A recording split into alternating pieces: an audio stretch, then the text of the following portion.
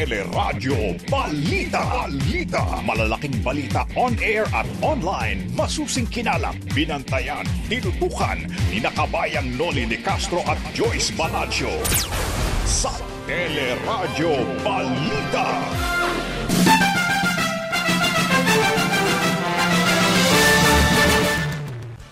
Tatlong araw na National Vaccination Drive inilunsad ng pamahalaan para maabot ang target na 50 milyong Pilipinong bakunado sa pagtatapos ng taon.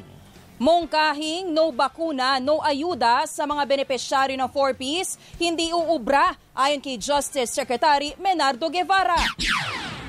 Ilang lalawigang inireklamo ang kakulangan sa syringe o herenggilya na kailangan sa pagbabakuna laban sa COVID-19.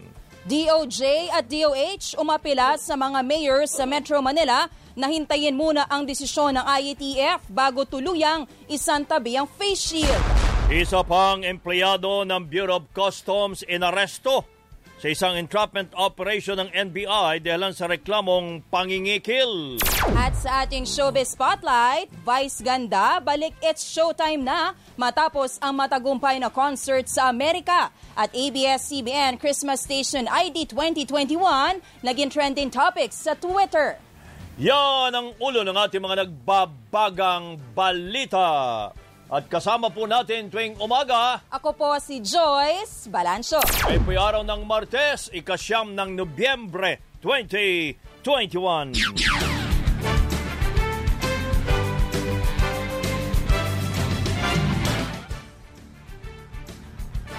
Ayon po sa ating mga nagbabagang balita sa pamagitan ng inyong kabayan, si Noli de Castro, nagkasana po ng 3 araw na National Vaccination Day ang pamahalaan para maabot ang target na 50 milyong Pilipino na mabakunahan sa pagtatapos naman ng taon. Sinabi ni Vaccine Czar Carlito Galvez na itinakda ang mass immunization event mula November 29 hanggang December 1. Paliwanag ni Galvez na nais niyang itapat ang isa sa mga araw ng bakunahan sa November 30 na Bonifacio Day para ipaabot ang mensaheng bayani ang mga magpapabakuna. Ayon naman sa Malacanang, itinakda ang National Vaccination Day para mahikayat pa ang mas maraming Pilipino na magpabakuna laban sa COVID-19.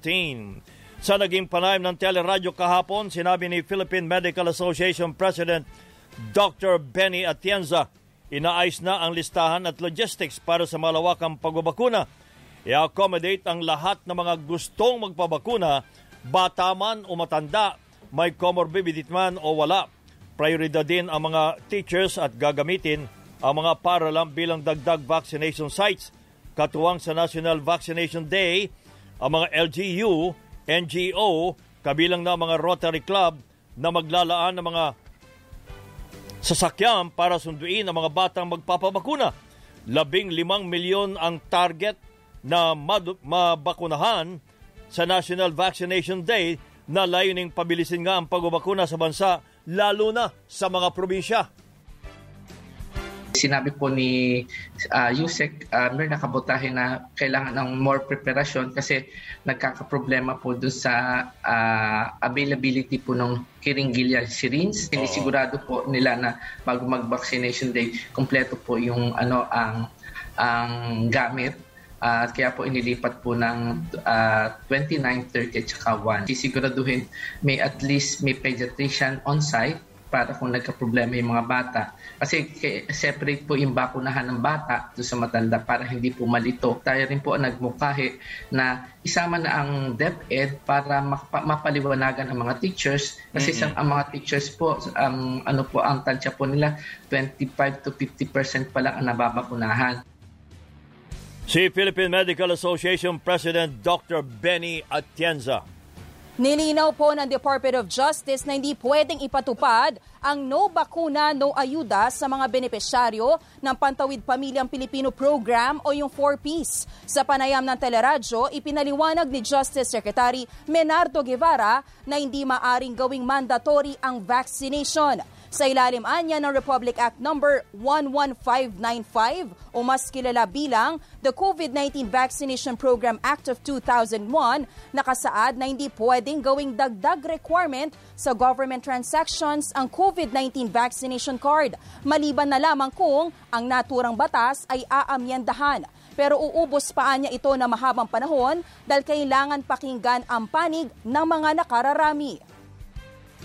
Wala yun doon sa existing conditions ng 4Ps.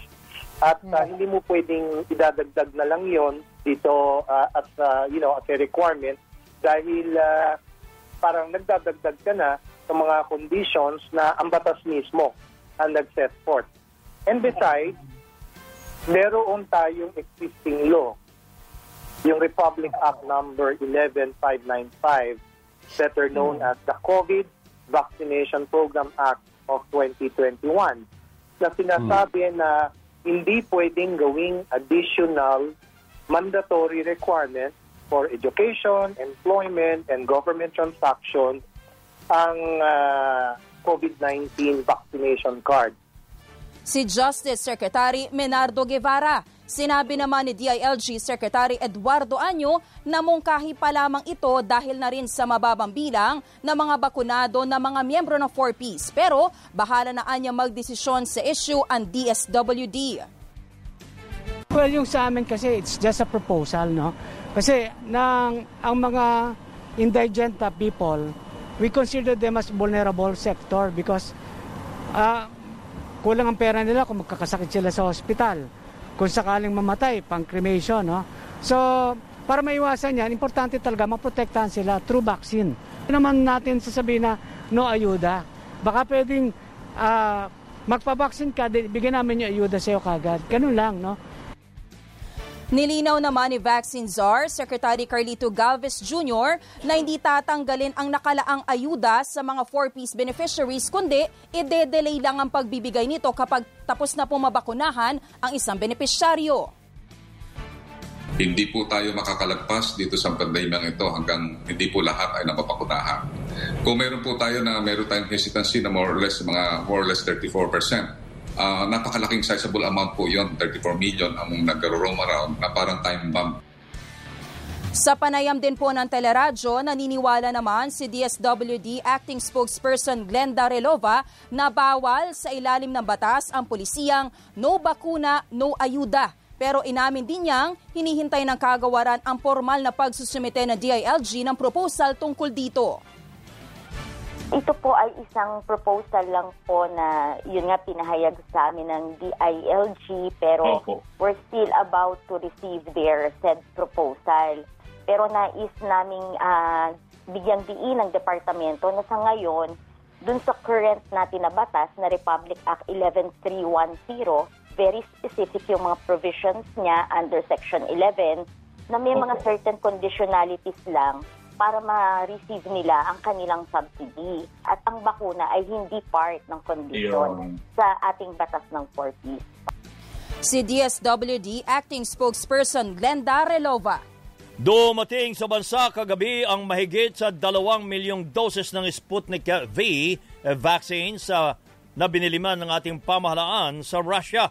Sinalubong ni Pangulong Duterte ang pagdating ng mga bakuna sa Ninoy Aquino International Airport na ilalaan sa iba't ibang lugar ng bansa. Sa talumpati, sinabi na pinasalamatan ng Pangulo ang pamahalaan ng Russia sa panibagong supply ng bakuna na makatutulong umano sa nagpapatuloy na vaccination program ng pamahalaan. Pinuri din ng Pangulo ang NTF sa pagtiyak na may sapat na supply ng bakuna sa bansa, sabay sa muling pagikayat sa publiko na magpabakuna na para sa mga karagdagang proteksyon laban sa sakit. These deliveries affirm Russia's commitment to achieve local vaccine equity and improving vaccine accessibility to countries, especially the Philippines. I acknowledge the strong efforts of the Department of Health, Department of Foreign Affairs, the National Task Force against COVID-19 and other institutional partners for ensuring a steady supply of vaccine in this country. Si Pangulong Rodrigo Duterte. Kumpiyansa ang Department of Health na maituturok ang mga donasyong COVID-19 vaccines na nakatakdang mag-expire sa katapusan ng Nobyembre. Ayon kay Health Undersecretary Maria Rosario Vergere, walang masisira sa mga bakuna kung magiging mabilis ang mga LGU sa pagtuturok nito. Aniya, ginagamit na ngayon ng mga LGU ang mga donasyong bakuna na natanggap ng pamahalaan mula sa iba't ibang bansa at maging sa COVAX facility. Nilinaw ni Vergere na sa nakalipas na mga buwan, wala namang nasira mula sa mga bakunang natanggap ng Pilipinas. Dapat munang hintayin ang desisyon ng IATF kaugnay sa issue ng face shield. Ito ang parehong mungkahi sa teleradyo ni na Justice Secretary Menardo Guevara at Health Undersecretary Maria Rosario Vergere sa mga alkalde sa Metro Manila na nagrekomendang tanggalin na ang mandatory na pagsusuot ng face shield. Yung pagsusuot ng face shield ay nilalaman sa isang resolution ng IATF. Now, yung bang resolution na yan ay may bisa ng batas? Ang sagot ko dyan ay merong legal effect yan. Kasi lahat ng resolutions na nilalabas ng IATF ay gino-govern ng isang executive order na pinirmahan ng presidente. Kaya po nung naglabas po ang LGU ng City, ng Manila, ng nitong executive order, sabi lang natin, we are requesting that you hold your executive order kasi hindi yan magiging valid kasi meron tayong national policy. Kailangan po ang local governments aligned sa national policy.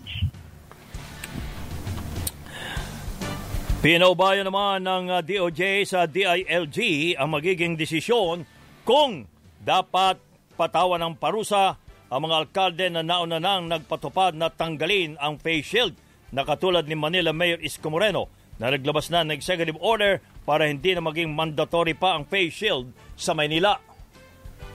As far as the local government code is concerned, it is within the power of the local chief executive under Section 16, the General Welfare Clause. Tao muna, binagbigyan ko na sila matagal na panahon. Puro sila analyze and paralyze.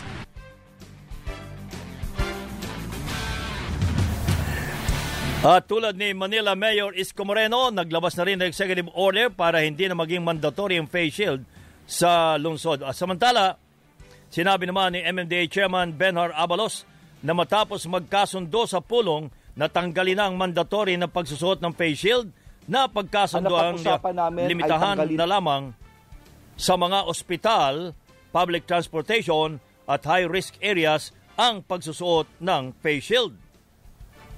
Namin ay tanggalin na ang face shield. Right now, we've got 89% fully vaccinated in Metro Manila. Cases are still going down. No, I'm talking of active cases. In fact, I'm surprised with the ADAR, average daily attack rate. Before it was 7.4, cutoff is 7. Ngayon nagulat ako, it's within with the 4.35. Ang baba na sobra. Si MMDA Chairman Benhar Abalos. Wala ng rehiyon sa bansa ang may tuturing na high risk pagdating sa mga kaso ng COVID-19. Ayon po sa Department of Health, mas mababa na ng 50% ang average daily cases ng COVID-19 sa Metro Manila nitong November 1 hanggang 7 kumpara sa sinundang linggo. Nabati din po sa datos na tanging ang Cordillera Administrative Region at Region 2 o Cagayan Valley na lamang ang naiiwang moderate risk ang mga kaso. Sa pinakahuling report ng Philippine Genome Center, mula sa 748 samples na kinolekta nitong nakaraang buwan, 651 ang positibo sa Delta variant, habang may nadetect din na isang kaso ng B.1.617.1 o dating Kappa variant at yung B.1.1.318 variant na parehong variant naman po na under monitoring ayon sa WHO. Ayon sa DOH, isang 32 years old na lalaking gumaling na sa COVID-19 at mula sa Florida Blanca, Pampanga, ang unang kaso po ng Kappa variant. Noong Hunyo pa nakuha na ng samples ang lalaki bilang bahagi ng retrospective sampling ng PGC na layong tukuyin ang pinakaunang kaso ng Delta variant sa bansa. Dahil dito, muli namang nagpaalala ang DOH na hindi pa rin dapat maging kampante ang publiko dahil nariyan pa rin ang virus at posibleng tumaas muli ang mga kaso kung makakalimot sa pagsunod sa health standards laban sa COVID-19. Kung tayo po ay nasa labas, sana po tayo po ay laging cautious, lagi po tayong aware of our surroundings, lagi pong suot ang ating mga mask at face shields kung matatao ang lugar, at lagi po nating siguraduhin na hindi po tayo magpupunta dun sa overly crowded na area. Pag nakita na ho nating madami ang tao, wag na muna po tayong tumuloy para maiwasan po nating magkasakit o di kaya ay makapanghawa sa iba. Yan po si Health Undersecretary Maria Rosario Vergere.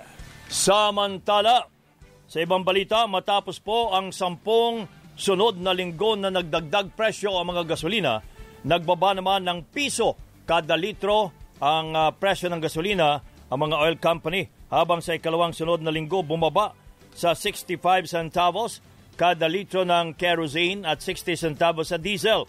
Ayon sa Department of Energy, ang rollback ay dalan sa bahagyang paglakas ng piso kontra dolyar at paghina ng demand o pangangailangan sa langis sa world market. Nag-abiso naman si DOE Assistant Director Rodela Romero na posibleng pansamantala lamang ito dahil kapos pa rin ang overall supply ng langis sa buong mundo. Sa pagdinig naman ng House Committee on Ways and Means kaugnay sa patuloy na paglobo sa presyo ng produktong petrolyo, ipinahag ni President at CEO ng Petron na si Ramon Ang na handa siyang ibenta ang kumpanya sa pamahalaan. Kasunod na rin ito ng mungkahing bilhin ng gobyerno ng Petron bilang isa sa mga solusyon sa problema ng oil price hike. Yung sinasuggest na bilhin ng gobyerno yung Petron, privatization, anytime po, pwede ko pa ipautang sa Philippine government, bilhin niyo ito ng over 5 years to pay. Ano ho yan? I swear, kung gusto ng gobyerno bilhin, handa nyo na, sabihin nyo na. At bebenta ko kagad sa inyo. Pagawa nyo na ng valuation immediately. Walang arte-arte. Yun. Ang Presidente at CEO ng Petron na si Ginoong Ramon Ang. Sa ibang mga balita naman, tutol ang karamihan ng presidential aspirants sa panukalang no vaccine, no ayuda sa mga benepisyaryo ng 4Ps. Ayon kay Vice President Leni Robredo, hindi tamang ipiti ng ayuda dahil labagaan niya ito sa batas at mas mainam na maglaan ng gobyerno ng insentibo para mas mahikayat ang mga mahihirap na Pilipinong magpabakuna. Pwede mong gawin, sasabihin natin na bibigyan natin ng gadgets yung mga bawat pamilya na vaccinated na. O sabihin natin na bibigyan natin ng Christmas gift yung mga pamilyang vaccinated na. Yun yung examples ng incentives. Pero yung para na sa kanila, hindi mo yun pwedeng i-withhold. Ganito rin ang pananaw ni Senator Manny Pacquiao na iginiit na iligal ang panukala at magiging dobleng parusaan niya sa mga benepisyaryo kung mabibigyan o hindi po mabibigyan ng naturang ayuda. Ikinalungkot naman ni Manila Mayor Isko Moreno ang mungkahi dahil tila may katapat-an niyang penalty ang hindi pagpapaturok ng bakuna laban sa COVID-19. Sad to say na parang pinipenalize pa natin yung paghihirap ng tao. Hirap na nga yung tao eh. Diba? The least thing that they can receive from the government is yung mga ganitong penalty. Kinwestiyon din po ni Senator Panfilo Lacson ang no vaccine, no ayuda dahil naniniwala itong marami pang paraan para makumbinsi ang publiko na magpabakuna. Kinondena rin po ni dating Senator Bongbong Marcos ang panukala at iginiit na dapat alamin ang dahilan ng agam-agam ng publiko sa bakuna para makahanap ng mas magandang paraan sa paghihikayat sa kanila. Arestado naman ang isang empleyado ng Bureau of Customs dahil sa reklamong pangingikil. Dinakip sa entrapment operation ng NBI ang suspect na si Customs Special Agent Warren Reyes sa loob mismo ng Port of Manila matapos tanggapin ang 200,000 pisong mark money mula sa nagrereklamong importer kapalit ng pangakong mas mabilis na paglalabas ng kanilang kargamentong sibuyas. Sa kabila nito, nakalaya rin ng suspect matapos umatras ang complainant. Magkakaroon naman ng sariling investigasyon ng Customs sa insidente lalo't sa loob mismo ng Port of Manila nangyari ang transaksyon. Napakaraming complainant na nagwi-withdraw ng kanilang mga complaints. Siguro dahil in the long run naiisip nila na mas convenient sa kanila na makipagkaibigan na lang, pero mali yun. Talagang iniimbita namin sa kanila, ipinapaniwalag sa kanila during the investigation gaano kahalaga yung role nila. At the same time, binibigyan sila ng linya doon sa investigator at sa aming intelligence group na magsabi ng concern kung sakasakaling meron pagpapahirap na binibigay sa kanila during the course of the investigation. At sa aming pagbabalik, Philippine Pediatric Society nakiusap na wag nang isama sa paglabas ng bahay ang mga batang 2 taon pababa. At Pangulong Duterte, wala pang napipiling bagong PNP chief ayon kay DILG Secretary Eduardo Año. Abangan sa Teleradyo Balita!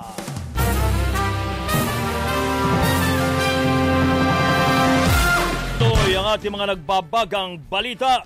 Umalma ang ilang lokal na pamahalaang kaugnay sa pagmamadali o pagbibigay sa kanila ng deadline ng national government na hanggang December 15 ay dapat nasa 70% na ang target population ang nabakunahan sa kanilang lugar.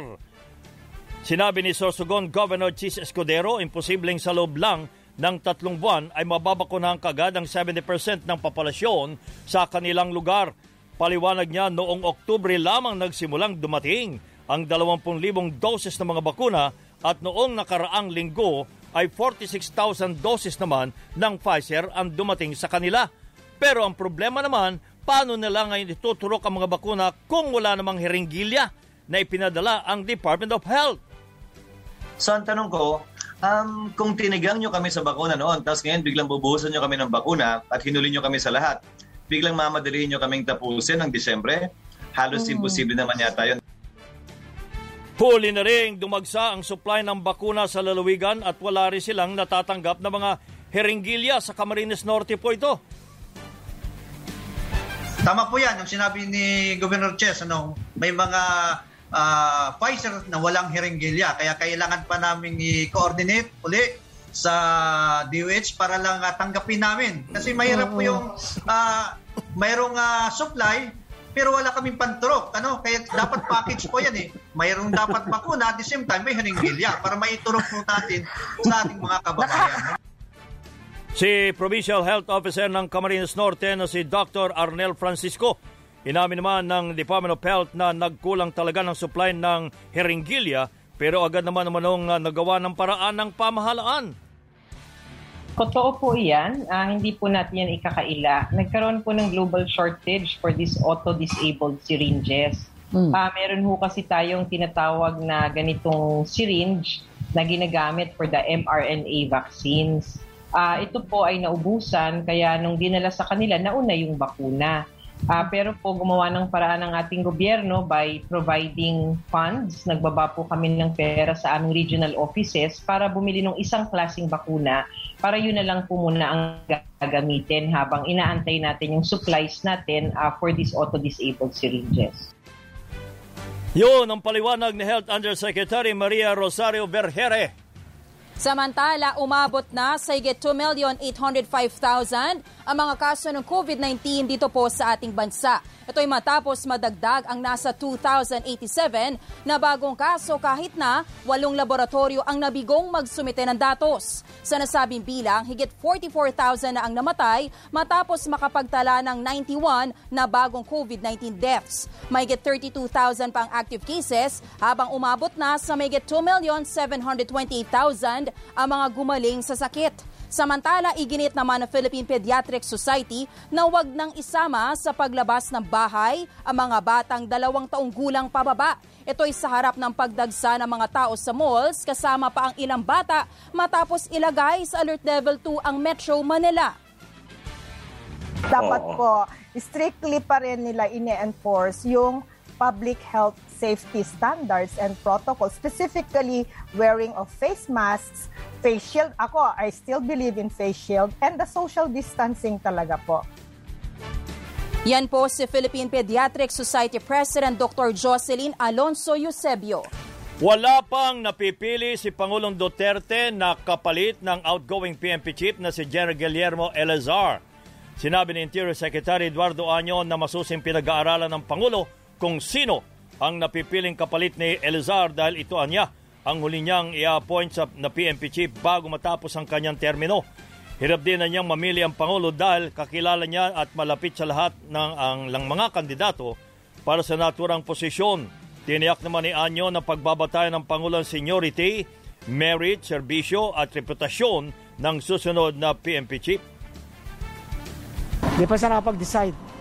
Ito, ang sabi niya medyo pinakamahirap na pagdidesisyon niya. Parang, bakit?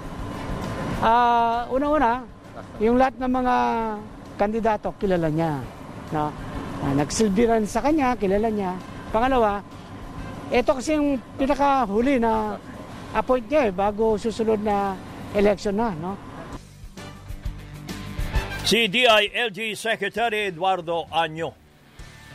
Sa ibang mga balita, itinanggi naman ni Senate Blue Ribbon Committee Chair Senator Richard Gordon na hinaharang niya ang paglalathala ng report ng dating pulis na si Eduardo Alas-Siyete sa umano'y pagkakaugnay ni dating Presidential Economic Advisor Michael Yang at drug personality na si Alam Lin sa operasyon po ng iligal na droga sa bansa. Ito'y matapos ang video na inilabas ni Alas-Siyete na nagsasabing hindi sana natuloy ang transaksyon ng pamahalaan sa Pharmaly kung sineryoso ng mga senador ang kanyang inilabas na report kaugnay sa dating presidential advisor. Sinabi sa teleradyo ni Senator Gordon na nagtago si Alas-Siyete nang kukunan na siya ng pahayag sa mga naturang akusasyon. Pero tiniyak nitong bukas ang kanyang komite sa mga salaysay nito basta't lumagda ng affidavit bago pagbigyan ang hiling nitong investigasyon.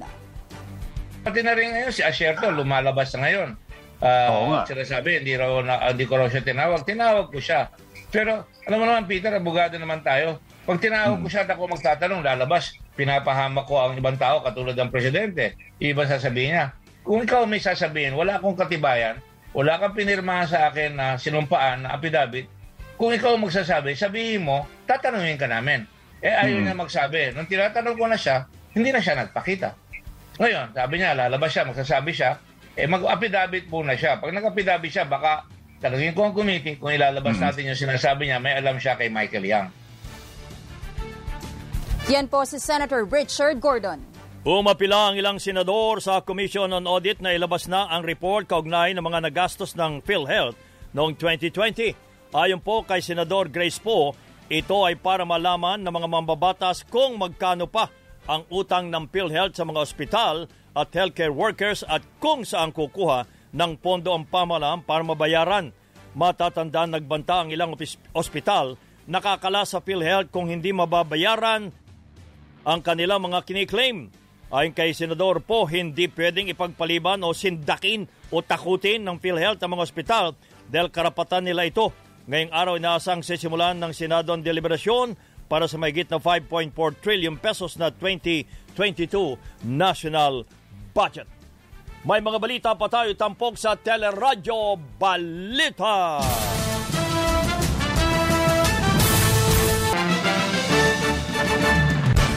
Nagbabalik ang Teleradyo Balita. Nananawagan pa rin po ng tulong ang mga biktima ng Super Typhoon Yolanda 8 taon matapos ang paghagupit ng bagyo. Sa panayam ng Teleradyo, sinabi ni Tacloban City Vice Mayor Jerry Yaucasin, simpleng misa lamang ang kanilang idinaos kahapon at nagkaroon lamang ng wreath-laying sa mass grave o yung lugar na pinaglibingan ng mga biktima ng bagyo. Ayon pa kay Vice Mayor Yaucasin, kahit 8 taon na nakalipas ay tuloy-tuloy naman ang ginagawa nilang DNA testing sa mga biktima dahil marami pa rin anyang nagluluksang pamilya ang wala pa ring closure o hindi matanggap ang pagkamatay ng kanilang mga mahal sa buhay.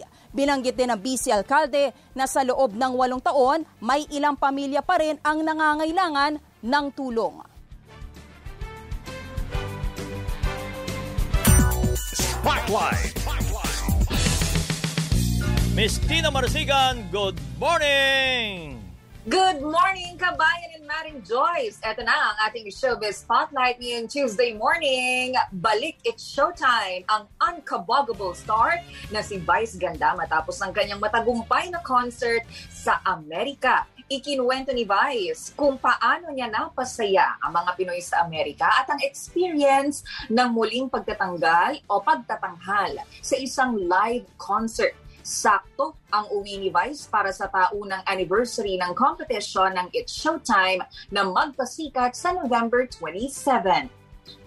Samantala, Showbiz Spotlight din ito ha. Inilabas na po ang lyric video ng inaabangang ABS-CBN Christmas Station ID 2021 na pinamagatang Andito Tayo Para sa Isa't Isa. Tampok sa video ang mga umawit na kapamilya artists tulad nina Regine Velasquez, Ogie Alcacid, Sara Geronimo at love teams na Kathniel at Don Bell. Trending naman sa social media ang hashtags na ABS-CBN Christmas ID 2021 at Andito Tayo Para sa Isa't Isa. Andito muli ang himala ng Pasko, kabutihan ng tao, ang ilaw ng mundo. Andito ang Diyos, dala niya'y pag-asa. Andito tayo para sa isa't isa. Andito tayo para sa isa't isa.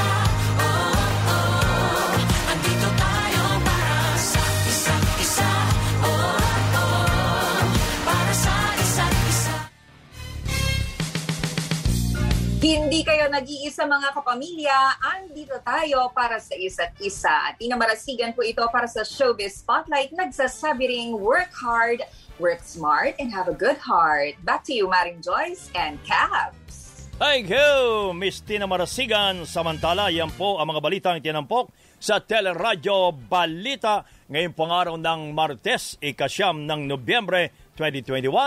Patuloy pa rin ang aming paglilingkod sa pamagitan ng teleradyo ng TFC, Sky Cable, Channel 26 at iba pa mga cable providers. At kabayan, meron tayong 46 na araw na lamang bago po ang Pasko. Ako po ang inyong kabayan, si Nolly Di Castro. Mga kapamilya, kami po ay nandito pa rin po para sa inyo. Kaya naman, patuloy po ninyo kami napapakinggan sa ABS-CBN Radio Service App, ABS-CBN News App, at live streaming sa i1TFC, news.abs-cbn.com at sa Facebook at YouTube channel ng ABS-CBN News. Mga kapamilya, hanggang bukas po muli, ako po si Joyce Balancio. At abangan ang ating palatuntunang Kabayan!